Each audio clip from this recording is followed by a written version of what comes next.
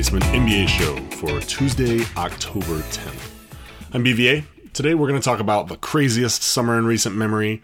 We're going to review some of tonight's games, and we're going to talk to Uncle Pete and preview the Northwest Division. So let's get started and focus on our lead topic tonight, the craziest summer in recent memory. You know, coming into this summer, we knew that things were going to get a little off the rails. You know, the recent spike in the cap, a lot of people coming up for free agency. We expected it to be a little crazy, and it actually was not as crazy as it could have been. From a monetary accounting standpoint, the cap was actually less than expected, so some teams had to shuffle a little bit to figure a couple things out. But still led to a pretty nutso summer and really some important storylines as we head into the new season. Had many people re-sign. That was sort of the most common thing. Steph Curry signs the max extension out in Golden State. Kyle Lowry in Toronto. Drew Holiday, a big piece for what New Orleans hopes to do this year. Dion Waiters, stays in Miami. Otto Porter actually signed a contract with the Nets, but because he's a restricted free agent, Washington was able to match, and he's now back with the Wizards. Iguodala re-signs with the Warriors, and partially that was made possible by Kevin Durant, who took a steep pay cut to stay in Golden State. Blake Griffin signs the max out with the Clippers, Serge Ibaka back in Toronto, and Nene down in Houston. Many more guys decided to stay where they were. But there were some pretty crazy moves, and those moves really are going to affect what we're looking at for this season. One of the most noteworthy, I should say, Chris Paul traded to Houston for a pile of guys, going to be teaming up with James Harden to lead the Rockets, hopefully, to a more competitive state with the Warriors. George Hill signs with the Kings. Kyrie Irving, the other big trade from a point guard standpoint, traded from Cleveland to Boston. And the way that he interacts with that new Boston Big Three, which we'll talk more about, is really going to be one of the heavy storylines. Jeff Teague, veteran guard, signs with the Timberwolves, joins what Tibbs is trying to put together there, a nice mix of veteran leadership with some young guys. And D'Angelo Russell, a somewhat haunted guy out in LA, we'll say, traded to the Nets as part of a trade for Brook Lopez. From a shooting guard standpoint, J.J. Redick, one of the best in the league, signs with the 76ers to be their veteran influence with the team that we're going to trust the process on. Kentavious Caldwell-Pope signs with the Lakers. We mentioned the Lakers in their trade to get rid of Russell, but they've re-signed Pope, or signed Pope, I should say, partially as a means by which they can now next year offer 2 max contracts. They're hoping to lure some stars to LA again. Tim Hardaway Jr. signs a funny contract with the Knicks. More money than perhaps he's worth historically. We'll wait and see. I mean, they've got to spend the money on something, but definitely unloaded the Brinks truck for him. And Nick Young, the guy who took the ill-fated video of D'Angelo Russell that led to a lot of his disdain amongst the Lakers community, also left the Lakers and signed with the Warriors. Gordon Hayward, small forward, signs with the Celtics. He's going to be the third piece of that big three with Al Horford and Kyrie Irving. Rudy Gay, someone who's spent his life playing in more of an isolation aspect of the game, signs with the Spurs. And one of the big things is going to be seeing how he works into their offense. The Thunder made 2 big moves for traditional threes, although one of them is probably not going to play the 3.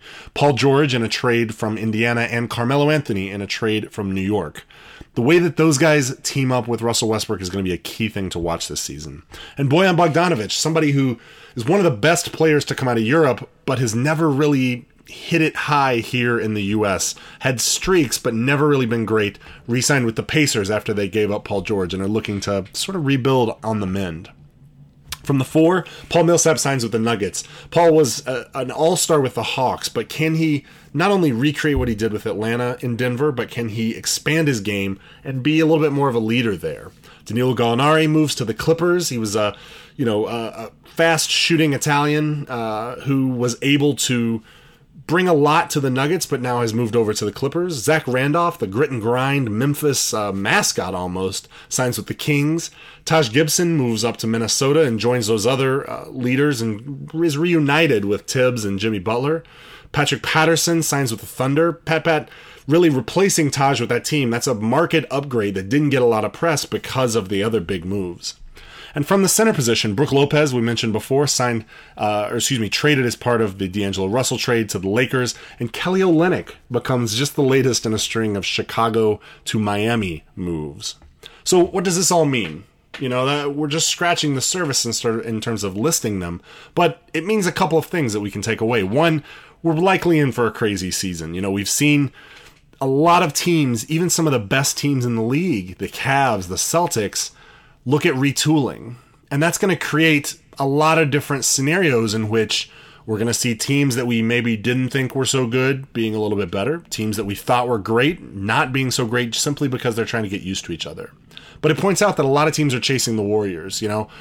They've created the dynasty. They're the team that everybody's looking up to. And you can see from a lot of these moves, teams gearing up. When the team that has been in the finals now and played them 3 straight times now is retooling on the fly to try to take them on again, that tells you something. And in the East, as LeBron ages, teams are gearing up to, really go after him, take their chance against him. It's not so long ago that teams, whether it was East or West, sort of stood back a little bit and said, look, we're going to have a run from the Warriors and Cavs. Let's maybe save some money here, gear up for 5 years from now. But we're seeing teams really arm up to try to take them on. We also know that this is going to be a shortened preseason. The commissioners made some really smart moves, in my opinion, to try to reduce back-to-backs and reduce some of the issues that are associated with that, but that meant a shortened preseason. And with all these moves, that means we're likely still going to see teams gel for the next couple of weeks. So it's going to be interesting, additionally, to see what the season brings in terms of transactions. Obviously, it's going to be crazy, but from a transaction standpoint, will teams want to immediately get away from their summer moves, see some of them as mistakes and move away from them? Or will teams that were successful be ready to ante up and chase that title? Either way, looking forward to get back to real basketball. We've only got about 9 days left, so let's take a quick break, and we'll come back with highlights from tonight's preseason games.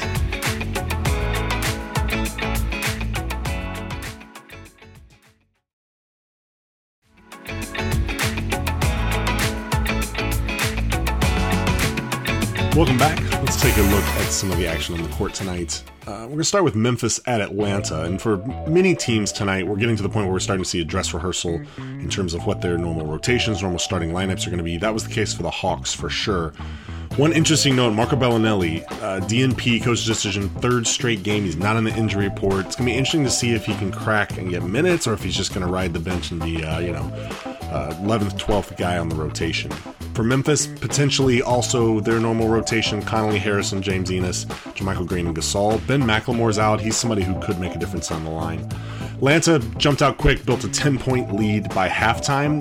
There's some signs that Atlanta might actually be okay this year. We had a reduction in sort of raw talent for them, but they might actually be okay. Schroeder had a really good night, 21 points, 5 rebounds, only 4 assists. Malcolm Delaney, 15 points and 5 assists off the bench. Mike Muscala with 12 and 4 rebounds. For Memphis, James Ennis with 14 points in 19 minutes. A really great night for him. Marc Gasol, 4 points, 13 rebounds. He had a bad shooting night. He was only 2 for 9 from the floor. But overall, both teams look decent. Kind of what we expected out of both of them. Atlanta outlasts Memphis 99-88. Philadelphia at Boston. This is a rematch of a game that we saw last week, and for this one, Celtics decided to rest all 3 of their big 3, starting Smart, Rozier, Aaron Baines, Jaylen Brown, and Jason Tatum. 76ers again started Bayless in place of Fultz, which is something we talked about yesterday. Fultz played 24 minutes, so this could be a sign that he is not going to be a starter. He's going to come off the bench to start the season. It's not been officially announced yet, but that's sort of where all the trade winds are pointing us. Celtics, jumped out big in this game, and it was pretty much over quick. They continue to rely, as we mentioned yesterday, on super crisp passing. Looks very scripted, leads to open shots. When they get those open shots and they can hit them, especially three-pointers, they're going to win. And in this game, they really did that very well. Tatum, Smart, Rozier, all 3 hit their openers right off the top. It was really just I don't know. It was a blowout from the beginning, to be frank. They ended up racing to a 37-20 lead after the first quarter. One not so great thing, Aaron Baines mentioned he started when the big three sat. He sprained his left knee, played only 8 minutes. That's a big deal to them because they need some backup in the front court. This might hurry Marcus Morris back, who's also injured. Baines has had a really great camp, and it was looking like he was going to be a good piece for them off the bench, but now that's starting to look a little scary. Celtics in the second, they ballooned their lead up to about 20. Really a dominant effort from Rozier. He had 15 points, 7 rebounds, 3 assists, a steal, and a block in the first half alone. Jason Tatum had a little bit of an injury scare. Went up for an alley-oop, undercut from his own player, landed out of bounds, but he was able to stay in the game. Get to halftime, it's already 59-39 Celtics. It pretty much blew up from there, up to a 33-point lead at one point. Rozier finishes 5 of 8 from the field with 10 rebounds and 6 assists. Smart and Brown both had 12 each. Semi Ojeleye, he was super impressive. He's a rookie, 16 points, 4 rebounds. He's somebody who's looking like he may be able to at least sit the bench for these guys. For Philly, Ben Simmons, 15 and 6 rebounds. Dario Saric, 9 and 7 rebounds. This was a blowout. Even without their stars, the Celtics just totally took the Sixers to school, 113-96. Charlotte visiting Miami, and the Heat rest Goran Dragic for the second straight game. This is not super worrying. He's coming off Eurobasket where he played all the way through the finals. So, we still expect everything to move on. Not a big deal. Starters, we had Dion Waiters, Josh Richardson, McGruber, Olynyk, and Hassan Whiteside. Charlotte found out recently they're going to miss Batum for at least 8 to 12 weeks. There's rumors that it could be even longer than that. We're hoping he gets back sooner. Heat started off hot here. This was a real streaky game. Heat hit 10 of their first 12 shots and were able to open that up to end the first quarter up 36-29. Second quarter, though, was up and down. Miami got up to an 11-point lead before surrendering all of that and more, ended up trailing as they went to the half by 4. They gave up 33 points in the second quarter, the Heat did. Made only 1 of 10 from behind the arc after they hit their first 3, and that'll do it. That's how you make a 15-point swing pretty quickly. Back and forth third quarter, ended up with Charlotte up 4. One of the big takeaways from this, through 3 quarters, Miami had 16 turnovers. They're going to have to limit those. They had 20 this game, which for a preseason game is not a ton, but you get the impression they're just not taking care of the ball.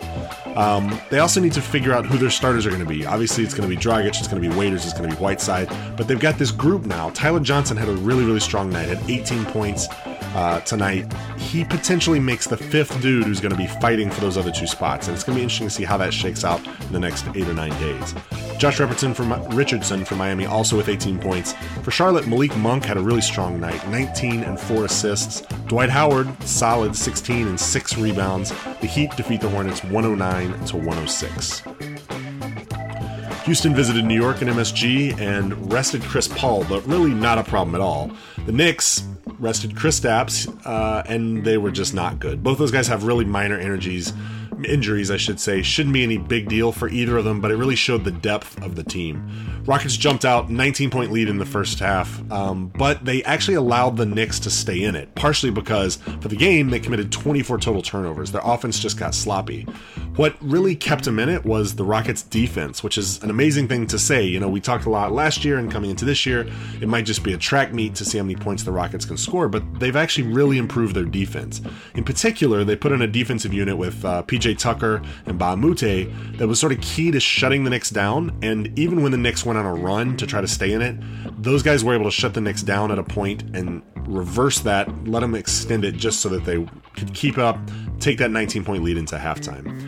Ultimately, the story of this game is just the Rockets' firepower. They were 22 of 46 from 3, accounting for 66 points from behind the arc.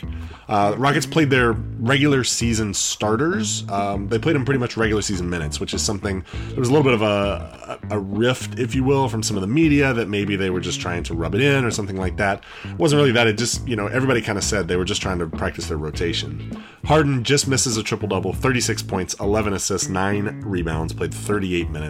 Clint Capella, 19 points and 9 rebounds. Eric Gordon, 18 points. For the Knicks, Hardaway really had a great night. He might actually be worth all that money that we've given him. 21 points. Michael Beasley had a really great night as well, 17 points, but left the arena in a sling. He said x-rays were negative for anything serious. It's just a strained elbow, or shoulder, should say, but still a little concerning for somebody like that. Damian Dotson was really kind of the star of this, weirdly enough. A rookie, played some good minutes, 17 points, 2 rebounds, 2 assists. This could be his breakout first time we see him, as opposed to the person we thought we might get a breakout from, Ron Barker, who played for the first time and frankly missed a lot of shots. This Knicks team is going to be really rough this year. It's going to be interesting to see if they can pull it together, all the disparate pieces, get their young guys going, if Kristaps can sort of take the leap and they can be anything. But this game, never really that close, never really that entertaining. 117-95 was the total. Wasn't even that close. And Portland at Sacramento. Kings rested a big chunk of their roster, including Randolph, Kufas, Fox, George Hill, Bogdanovich, Vince Carter. Portland, on the other hand, looked like they really were going to make this a dress rehearsal, at least for the first big chunk of it. One note about them, Myers Leonard, another DMP. Not sure what his place is going to be in the roster as we go into the season. Blazers jumped out midway through the first and really never let it go. Once they realized they had the lead and they were sort of rolling, they kind of took their foot off the pedal. Halftime, 54-43 Blazers. Reached a high point in the fourth. They were up 17 at one point. Neither team really shot especially well. This was just kind of a back-and-forth blah game, to be honest. The Blazers really were in control the whole time. Nurkic, it's so great to have him back. 16 points, 7 rebounds for him. Lillard with 14, 3 assists and 3 rebounds. CJ McCollum with 12, Evan Turner with 10, and Swanigan with 6 points and 12 rebounds in 22 minutes. He got some good PT tonight. For Sacramento, Jackson had 16. Cauley Stein had 8 rebounds in 27 minutes. Me and the Blazers just kind of cruised, as I mentioned. It wasn't really up or down. It was just kind of take your foot, cruise control, let's make it happen. 97-83 with the win. And elsewhere in the league, Indiana falls to Detroit 97-107. Dallas beats Orlando at home 99-96. And Utah took the Suns 120-102. Take another break, and we'll be right back. Talk to Uncle Pete.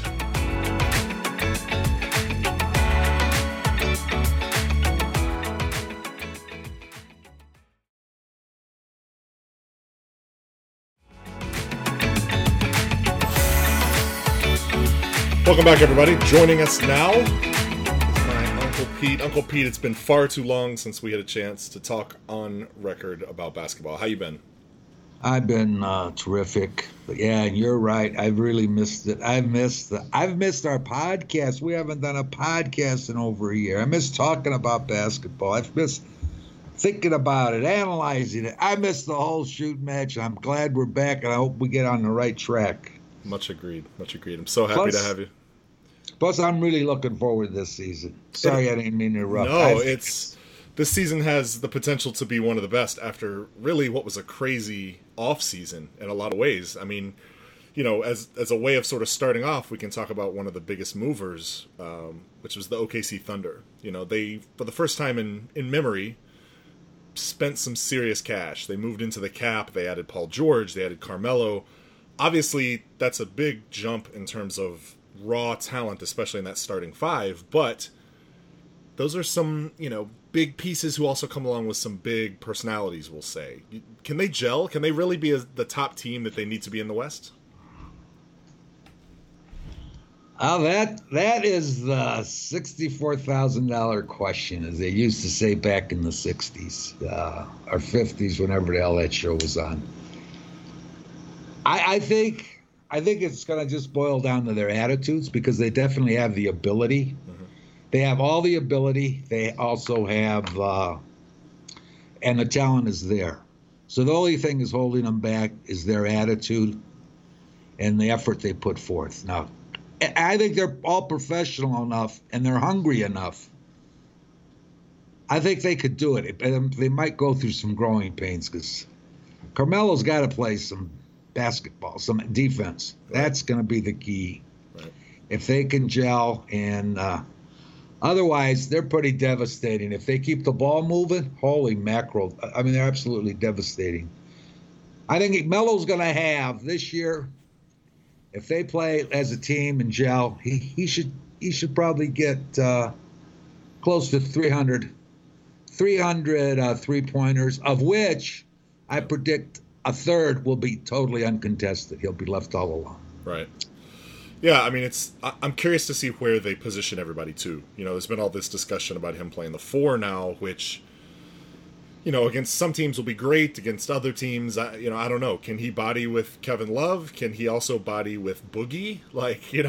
I'm a little worried about that. While also, he's going to drag those guys out. Obviously, historically, he's been, a slasher, a scorer, a shooter. So I'm curious to see how they're able to not only divide up the possessions between Russ and Paul George and Carmelo, but also where literally they position the guys on the floor. I think they'll be all right, only because they're all hungry. They don't have too many seasons in them.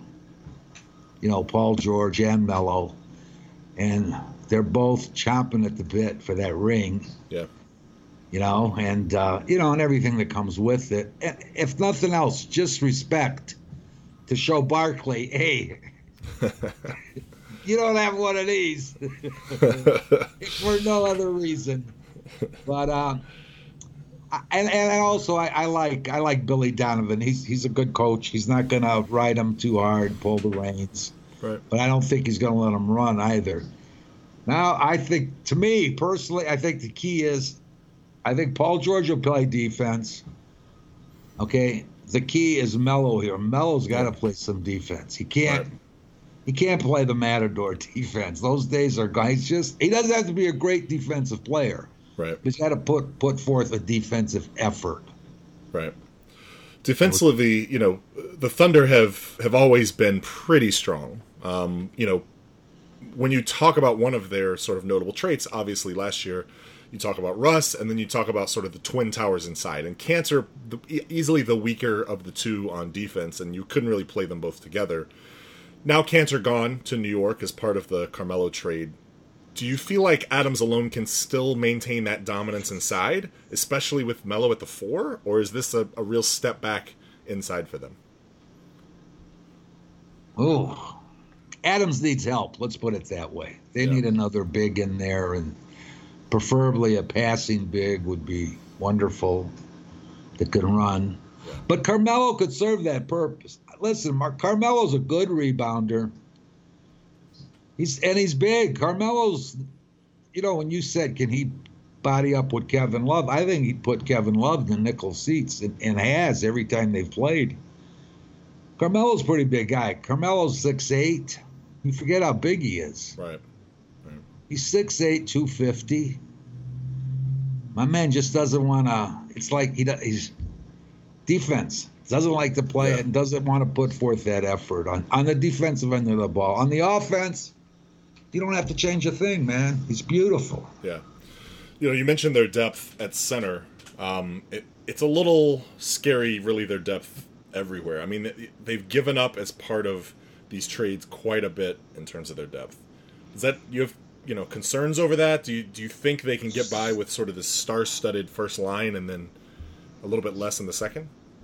I have major concerns of that. Yeah. What happens if Russ Westbrook goes down? Right. I mean, even for 2 weeks, 3 weeks. I think the West is so competitive. Are any injury to any of them? I don't want to. Sure. Paul George goes down for a couple weeks, they're in trouble. It's going to impact. Yeah, the depth isn't there, and the other thing, the age factor. Now, they're not. You can't expect Melo to give you 80 games a year, okay? That's unrealistic, and he certainly will not be performing. I think George is almost there, especially, we all forget what a severe injury he came off of. To me, he's amazing just to come back from that type of injury. Yeah. Yeah, you make a good point. I mean, Westbrook, the distance, I should say, from Westbrook to like Ray Felton, the difference between Paul George and Kyle Singler, or Melo and Steven Adams down to like Patrick Patterson, Jeremy Grant, Nick Collison. That's a pretty sizable jump down. So not only on a day-to-day basis, if those guys aren't, if they sit on the bench, but like if they're out for a game, out for 2, that's a big hit. The first preseason game we didn't have Russ because he was still recovering from his knee, and like you said, they looked good, but not great. So I'm curious to see if that depth is really going to be an issue for them. Don't forget, you had to rest these guys. Right. Melo's not going to he's not going to be too effective if he's playing back-to-backs. in my opinion, anyway. He's just. I'm not sure George can do it anymore either.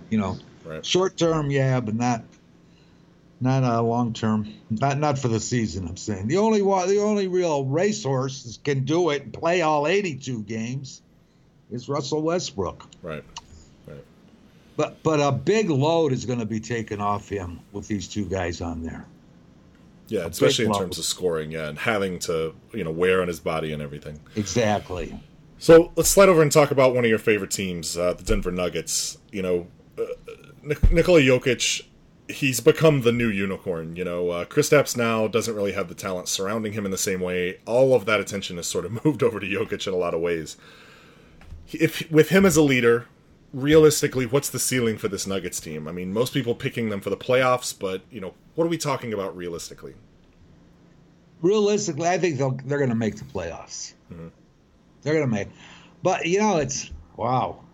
I say that, and it's easy to say now until you look down at the sheet at the teams, and then I say, wait a minute, why like this guy, that guy? All of a sudden, the Nuggets have slipped. Right. I think the West is going to be, I can't remember, even in the old days when, they only had 8 teams, it being this competitive. Yeah. Their big move over the summer, picking up Paul Millsap, that obviously gives them another option, especially sort of at that swing position. To me, he was an all-star in Atlanta, but he never really got his what he deserved because of everybody else on that team and the way that team was constructed. Can he be a star somewhere other than Atlanta? He doesn't have to be the star. He just has to contribute. That's the thing, the beauty of this team. First of all, I like him. He's a good coach, but he's put together a nice ball club that complements itself. And they have lots of depth, and they're all young, but not real young. And then you got Jokic, who I think, other than his behavior, the unicorn's a good name for him, but he's a fun-loving kid. He's having a great time. He feels no pressure, and good sense of humor. Doesn't take himself serious, and also doesn't care about the numbers. Whatever they are, what they are, and he just seems like he's having a great time. Yeah. This Nuggets team, they're going to have a log jam in the guard positions. You got Jamal Murray, you got Moutier, Jameer Nelson, still playing. You got Gary Harris, Will Barton. How do you see that shaking out in terms of the backcourt? I love it all. I think it's terrific. Best thing that happened. It gives them tons of depth. The other thing I think, and I think that's why they're a nightmare matchup for the Warriors. They'll play a 3-guard or 4-guard game, and they can do it. They can do it, especially if Moutier's game. Gary Harris is off the charts now. He's one of the best guards in the league. It's going to be exciting. I mean, they're all. I'll tell you that. They all seem like they're ready to have career years. Yes. Coming into it. So. And then their bigs are good. They got the unicorn. I like that name. I like it. And Millsap is tough. He brings everything they need. He's going to play defense. He rebounds, and he's a good scorer. Yeah. And then don't forget you got Danimal. He's a little displeased with his minutes, but that's good too. He's got the chip, and He's been playing a hell of a lot better lately. Yeah. You got my man Plumlee. It's an exciting team. I mean, they remind me in some ways of the next team we're going to talk about, the Wolves. The Wolves missed the playoffs every year since 2004. Last year, we talked over and over about how, this could be a 50-win team. They could at least be like a 40-win team. They ended up as a 31-win team. Lots of hype around them. This year, they picked up some key guys. Is this the year they make the postseason? Is this the year they come to fruition where they're trying to be? Well, I think this is the year they make the postseason. Right.